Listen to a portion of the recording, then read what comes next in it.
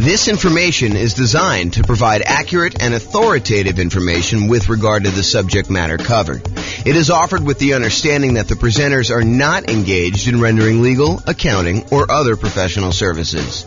If legal advice or other expert advice is required, the services of a competent professional should be sought. Welcome to the Thornton Real Estate Investing and Real Estate Financial Planning Podcast. Learn all about investing in real estate in Thornton, Colorado with a combination of real estate financial planning and modeling with numbers specific to Thornton, plus syndicated, more generalized recordings of live and pre-recorded real estate investing classes, not all of them specific to Thornton. Be sure to stay tuned after the podcast for a message from our sponsors. Well, good morning and welcome, everyone. I am your host, James Orr, and today we have a really cool class, a class that I don't actually teach this particular topic that much. Today we're going to go over refinancing rental property tips. So this is the class about all the different ways to refinance your rental property and some tips and information about doing that process. You'll want to definitely check with your lender to get the most up-to-date version of this when you go to do your refinance. But this is intended to give you sort of like a strategizing overview so that you can understand like the process, understand the different options for refinancing, understanding some of the pros and cons and what it does, and then understand sort of like the basic idea of loan-to-value limitations for being able to do these different types of refis. But when you're about to do this, you can't go to them and say, hey, on May 4th, 2023, James taught a class and he told me that this was the rule. And so this must be the rule. I must go ahead and have you use this rule. That's not how this works. You got to ask your lender and find out what the then current rules are and regulations and how you do it and costs and limitations and all that other stuff. So let's jump right into refinancing rental property tips, and we will kind of go over this. So there are, in my mind, 4 different types of refinancing.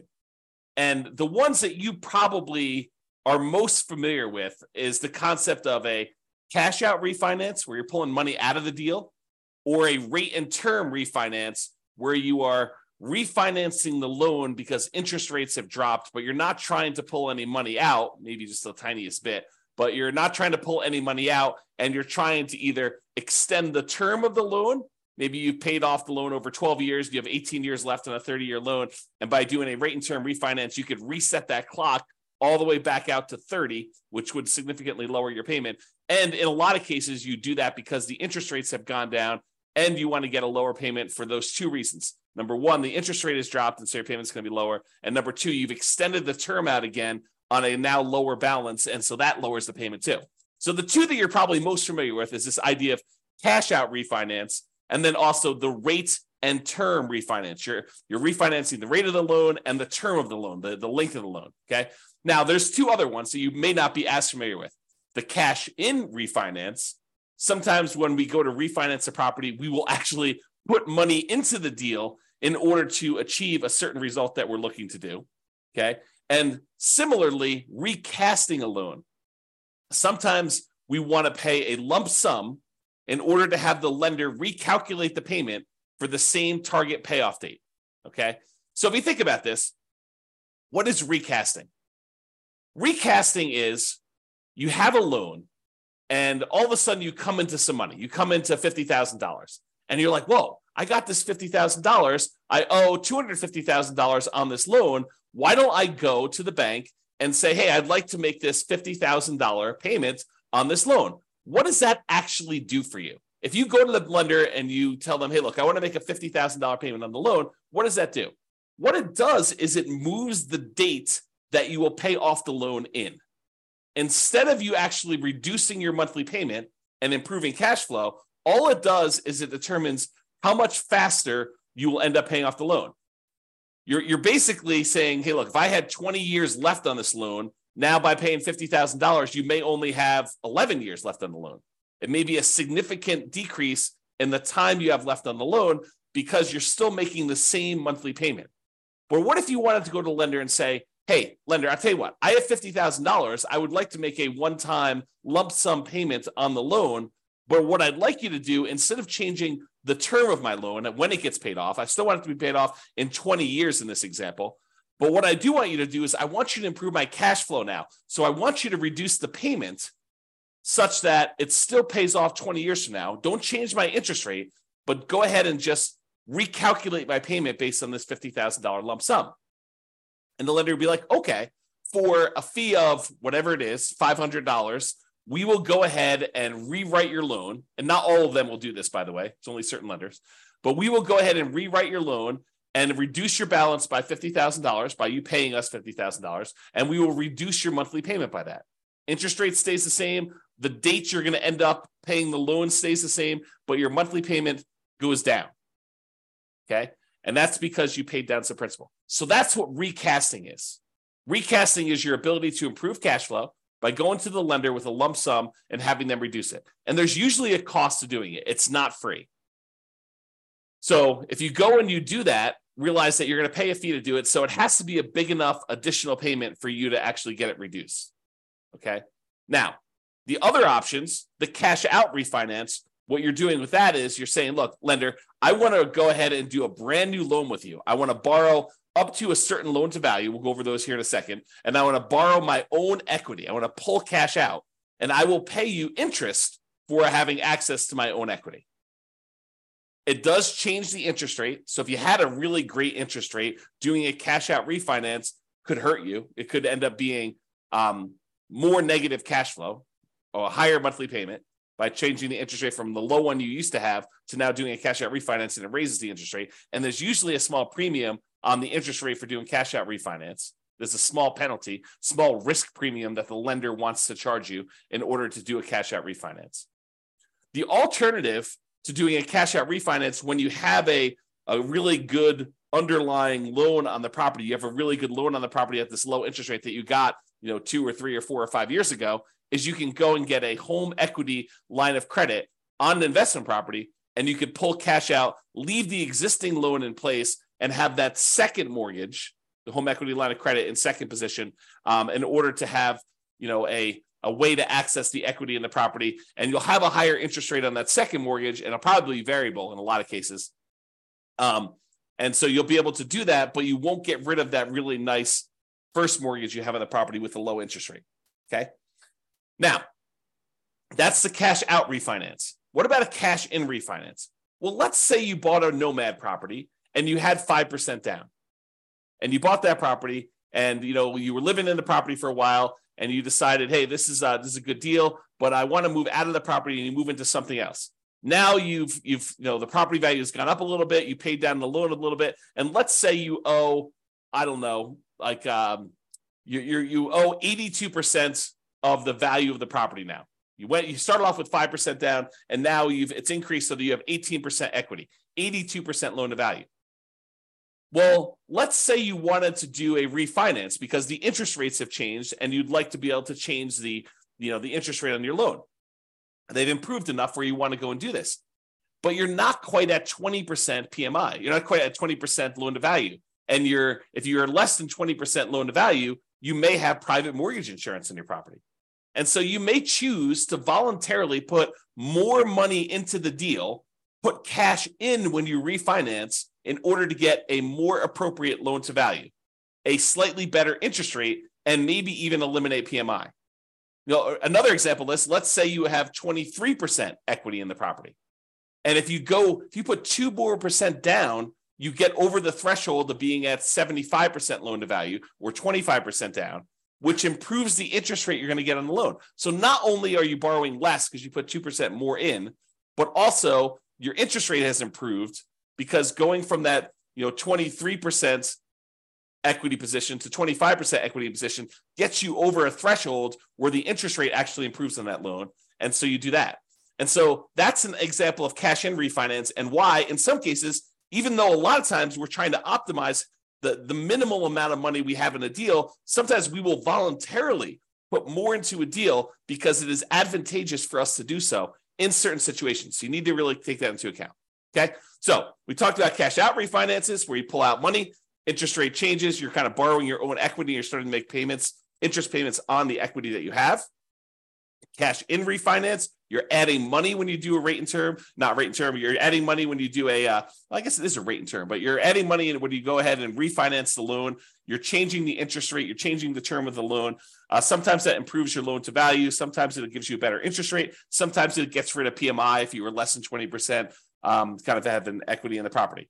And then your rate and term refinance, where you refinance, you change the mortgage interest rate and you change or reset the term of the loan. You do not pull money out except a very small amount sometimes. There's usually an amount that a lender says, hey, look, as long as it's under $1,000 or $2,000 is the one I hear probably most common. As long as it's under $2,000, you're getting some cash back, that's fine.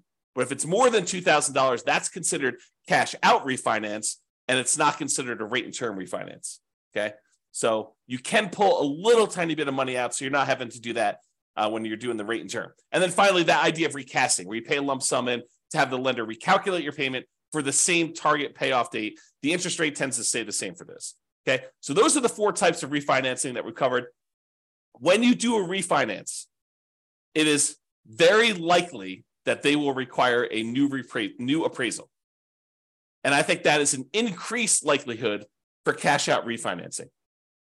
Now, we've seen a movement lately where lenders are moving toward not requiring some appraisals in some very specific situations. Definitely want to contact your lender and find out what the then current rules are. But we are seeing a movement toward not having to do new appraisals, doing some type of like desktop underwriting where they check the value using some of their automatic valuation modeling, AVM type models where they're doing that. Or maybe if you had a certain amount of equity in the property, they don't even need to do an appraisal at all. So be aware that may be the case, but plan for it. Plan that there's probably going to be an appraisal cost unless you talk to your lender and your lender says, nope, not going to be an appraisal for you.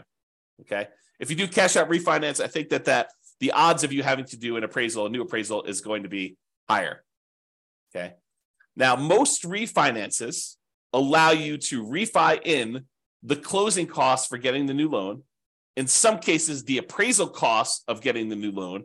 And in some cases also a certain limited amount of buying down the interest rate to be rolled in.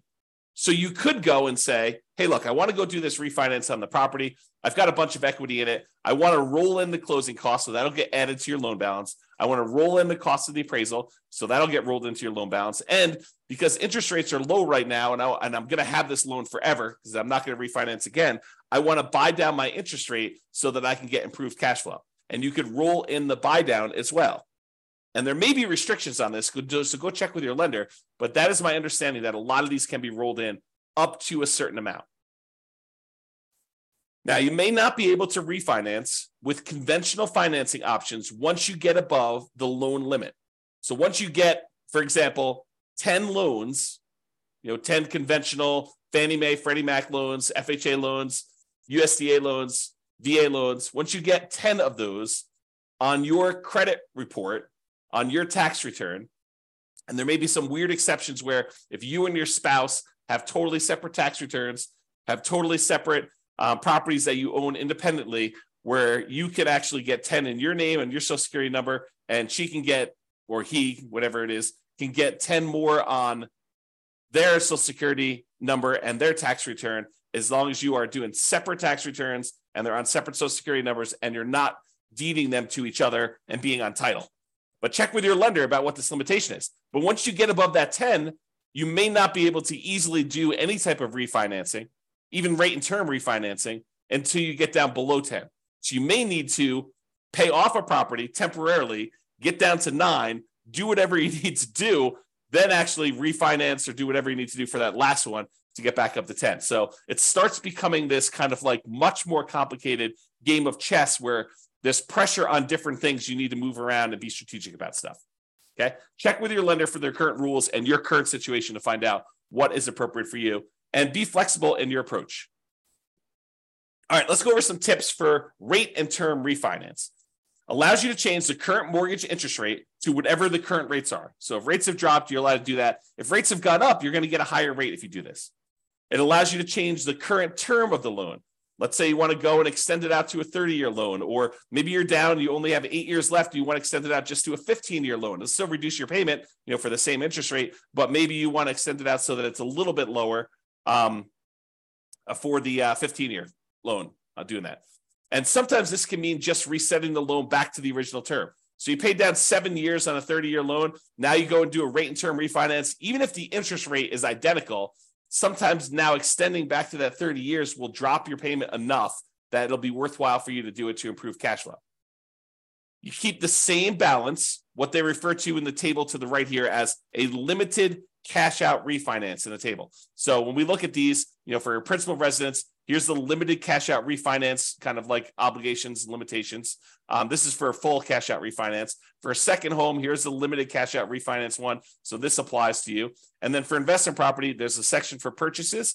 There's a section for limited cash out refinance, which is what we're talking about for rate and term. Or there's a section for cash out refinance, which we'll cover here in a second. Okay. So Fannie Mae, Rocket Mortgage says this about limited cash out refinance. Fannie Mae governs the functions of cash out refinances. With a limited cash out refinance, you could pocket $2,000 or 2% of the new loan balance, whichever is less. Okay.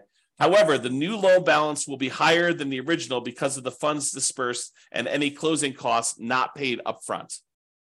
So that's from Rocket Mortgage, and it just describes that you can go up to, according to them, $2,000 out of pocket, or you can pocket $2,000. You can get cash out of the deal, or 2%, whichever is less, 2% of the new loan balance. Okay, so realize if you have a relatively low balance, you may be limited by the balance of the loan, or $2,000, whichever is going to be lower. So let's talk about the maximum loan to value. So investment property, if you're doing this limited cash out refinance of 1 to 4 units, anything more than 4 units, 5 units and up is considered commercial property. And those are different rules completely. But if you're doing 1 to 4 units for a fixed rate mortgage and adjustable rate mortgage, the maximum loan to value you can do is 75%. Okay. So you can go up to 75% loan to value. You'd leave 25% in the deal when you do this rate and term refinance, this limited cash out. Now, if you're living in the property, you could do a limited cash out refinance on 1 unit. You can go to 97% with a fixed rate mortgage or 95% with an adjustable rate mortgage. If you're in a duplex, you can go to 85% for a fixed rate mortgage and adjustable rate mortgage. And if you're in a triplex or fourplex, it's 75% loan to value, sort of like what an investment property would be. Okay. And that's for the limited cash out refinance. Also happens to be for the purchase for those. If you have a second home, if you're doing a rate and term refi and you have 1 unit, which you can't do multiple units with those, then the maximum amount you can go with those is 90% loan to value for both fixed rate mortgages and adjustable rate mortgages. So you have to leave 10% in the deal on your second homes. Okay. All right. So that's the numbers for the rate and term refi. This often improves cash flow in falling interest rate environments, especially. So when you have 2 things working for you, you paid down the loan a little bit, and so you have less that you owe, and you have less left in terms of duration left on your loan. And when interest rates are coming down, it improves cash flow in 2 ways. Number one is you're usually extending your term out again, and so you're borrowing a smaller amount over a longer term. And if interest rates have come down from your previous kind of mortgage interest rate, then you've also improved cash flow from an improved lower interest rate. Sometimes the interest rate doesn't need to go down, but you paid down the loan low enough and you've been paying it off long enough that you can extend the term out again. And even with a slightly higher interest rate, your cash flow can still improve. Less, but can still improve. This can also be a way to change your loan type to remove PMI or mortgage insurance premium. So with FHA loans, the private mortgage insurance with most of them, there's some exceptions, but most of them, when you're putting 3.5%, I'll say all of them, when you're putting 3.5% down, they have PMI forever. The PMI, the mortgage insurance premium you pay on that loan, never goes away. And so if you want to get rid of PMI on an FHA loan, like you bought a duplex, triplex, or fourplex as an owner occupant, you moved into the property, you lived there for a year, and then you decided to buy something else, and now you've waited long enough and you've got some equity built up in the property. Well, now you can go ahead and refinance out this cash out. You can do a limited cash out refinance, 1 to 4 units, once you have 75% loan to value, and you can get rid of the PMI from the FHA loan. The tricky part is, depending on when you got your FHA loan, your interest rate may be really, really low, even when you take into account the private mortgage insurance premium you're paying on it. Such that if you go to refinance it, if you bought a property 3 years ago when interest rates were really, really, really low, and now the interest rates are much higher, even though you're at that 75% loan to value, and even though interest rates have gone up, it still may be better for you to keep the old PMI loan with the old FHA loan with PMI. So you got to run the math and see if this does improve it for you and how much it improves. Okay. But this would be the way, doing like a rate and term refinancing, going into a non-FHA loan, or maybe you go back into an FHA loan. If you get over 20% down, you don't necessarily have to have PMI anymore. Okay. So go do the math, figure it out. But this is how you get rid of that PMI on FHA loans to get it out of it, is do the rate and term refi. Now let's talk about some tips for cash out refinance. So the new loan amount equals the previous loan balance plus any cash you receive at closing. So you're increasing how much you owe on the property by whatever you decide to take out. So that means that you're borrowing more, which typically means your payment's going up, unless the interest rate has come down so much and you've extended the term so much that the payment is lower. Now, borrowed money that you pull out of a loan is not typically taxable, but talk to your CPA if you plan to use the money for additional investing, because there are rules about where that gets applied. My very layman's, non-professional, non-tax advisor understanding of this is that the money you use to buy another investment property is offset by that property, not the one that you pulled the money out of. But go talk to your CPA to get clarification on that, because I am not sure, and I am not a professional, and I'm not giving you tax advice because I'm not qualified to give you tax advice. I don't even do my own taxes. Okay, so go talk to your own CPA and make sure you got that down. All right, so let's talk about the maximum loan to value you can do now for cash out refinances when you're pulling money out. So if you were going to try to pull cash out of a property that you're living in, with one unit, you can go up to 80% loan to value for fixed rate mortgages and adjustable rate mortgages. So if you're living in a single family home, a condo or townhome, and you've got one unit, you can actually go up to 80% loan to value. If you're in a duplex, triplex, or fourplex, 2 to 4 units, remember 5 units and above is commercial, it's a totally different deal. You can go up to 75% loan to value. So a little bit more conservative. They will only allow you to go up to 75% loan to value. You have to keep 25% equity in the deal if you're going to do a cash out refinance. And those numbers are different than when you do the rate and term. Okay. Second homes, when you're doing a cash out refinance, it's still 75% loan to value. Okay. You have to be 75% loan to value to do cash out for this. Then if you're doing investment property, you're doing a cash out refinance with one unit, a single family home, condo or townhome, with one unit, it's 75% loan to value. If you're talking about a duplex, triplex, or fourplex, and you want to pull cash out of that, they only allow you to go to 70% loan to value. So even more conservative. They want you to keep 30% equity in the deal when you do this. So really, to kind of summarize it, you're probably 75% loan to value, no matter what you're doing, unless you're doing a single family home where you're living in the property, then you can go to 80%. Or when you're doing your 2 units, 3 units, or 4 units, triplex, duplex, triplex, or fourplex with an investment property, it's more conservative. It's 70% loan to value. Okay. Now, this type of idea, this idea of doing, cash out refinance, although you can do sort of rate and term if you borrow the money in order to buy the property and the repairs when you do your burst strategy. But most often when you're trying to do the burst strategy, a lot of times you're doing this cash out refinance model where you're pulling money out of the deal. And the ideal is to pull all of your money out of the deal and and so you have the money and you could use it to do other deals in the future. But the idea is to try to get all of your money out. And there is usually a delay. Most lenders now are requiring seasoning of the property for up to 12 months in order to do this. Now, there may be a kind of like, a custom lender, a lender that has a very specific program. Well, they will allow you to do a rate and term refinance or cash out refinance with less than 12 months.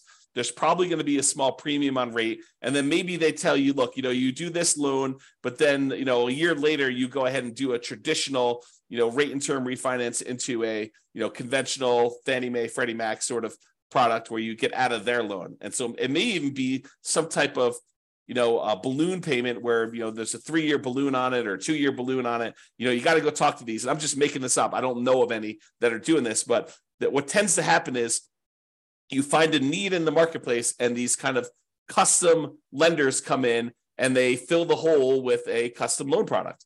And they kind of cater to a certain need that they're seeing in the marketplace. And they a lot of times charge a small premium for that.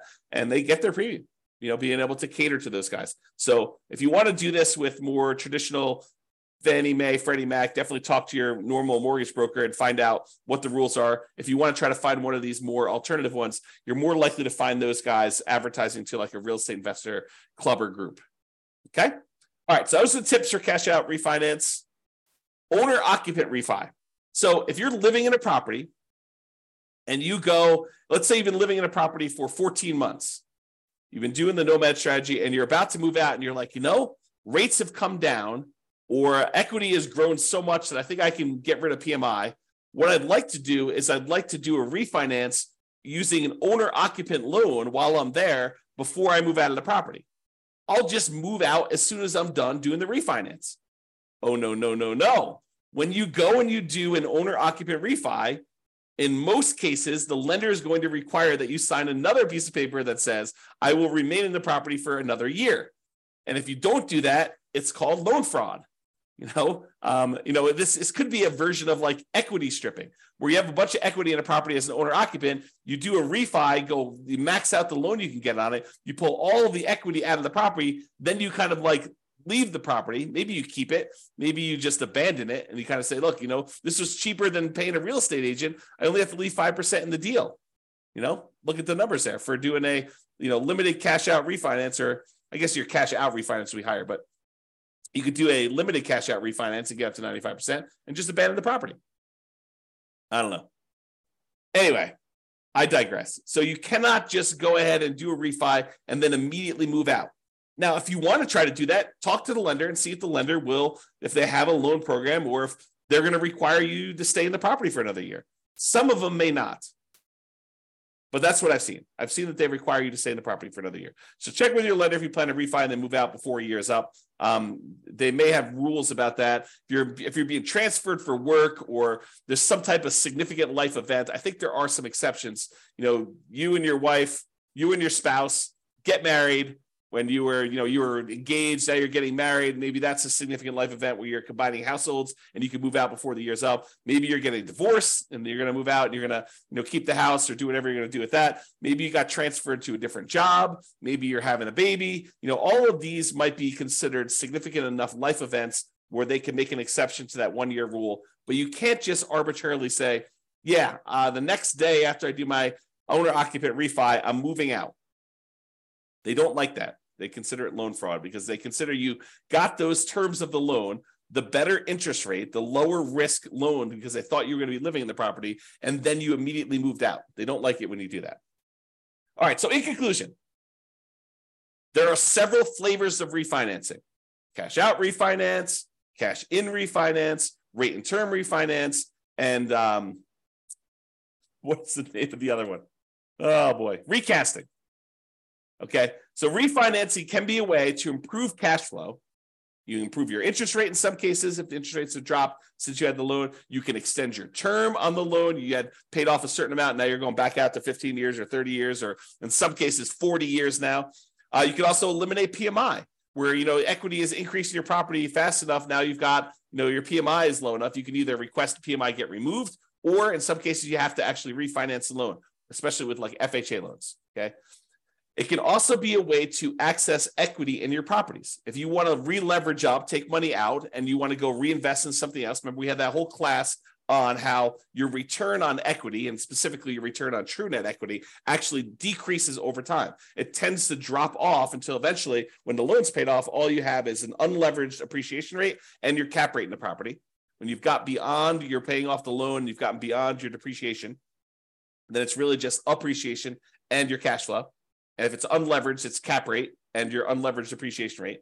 So a lot of times you want to go ahead and re-leverage up so you can get back up on that curve where your returns are much higher on your equity. And so this is a way to access that equity, doing some type of cash out refinance or rate and term refinance, although not as much. Doing a HELOC on your loan is probably the way to access those. So be sure to consider when you're looking at these, the cost to access this equity. It's not free. There is a cost. And sometimes it's some of the more expensive money. As you see on the World's Greatest Real Estate Deal Analysis spreadsheet, I have a whole section on there. One of the 9 charts on that dashboard is about your like how much equity you have and what the cost is to access that equity.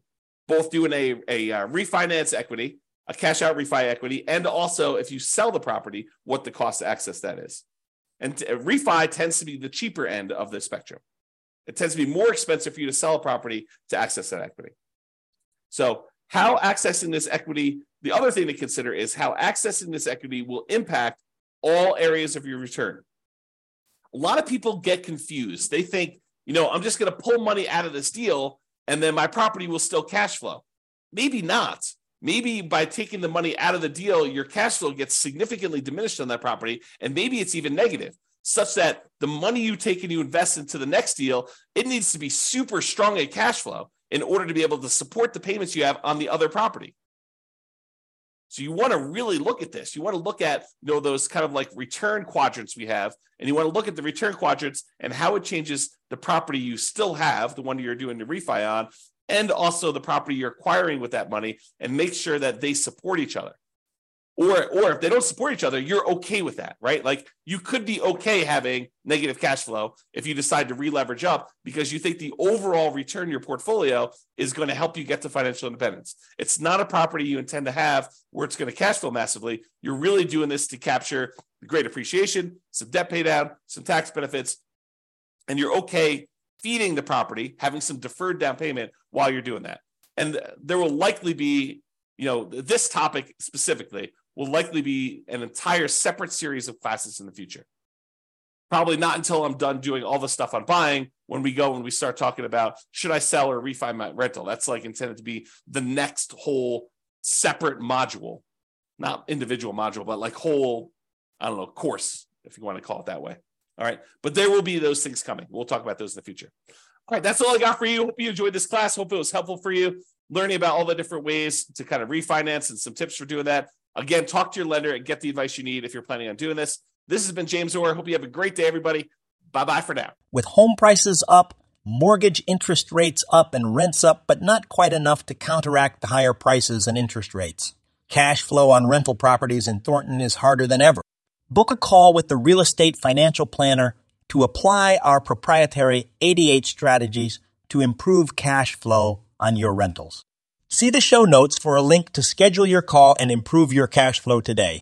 If you're a real estate agent, lender, or professional in Thornton that wants to help our real estate investor listeners, consider reaching out to learn about collaboration opportunities with this podcast. We'd love to add more value to our listeners by having you assist our investors buy, sell, and finance their real estate investments. See the show notes to schedule a call to discuss collaboration opportunities.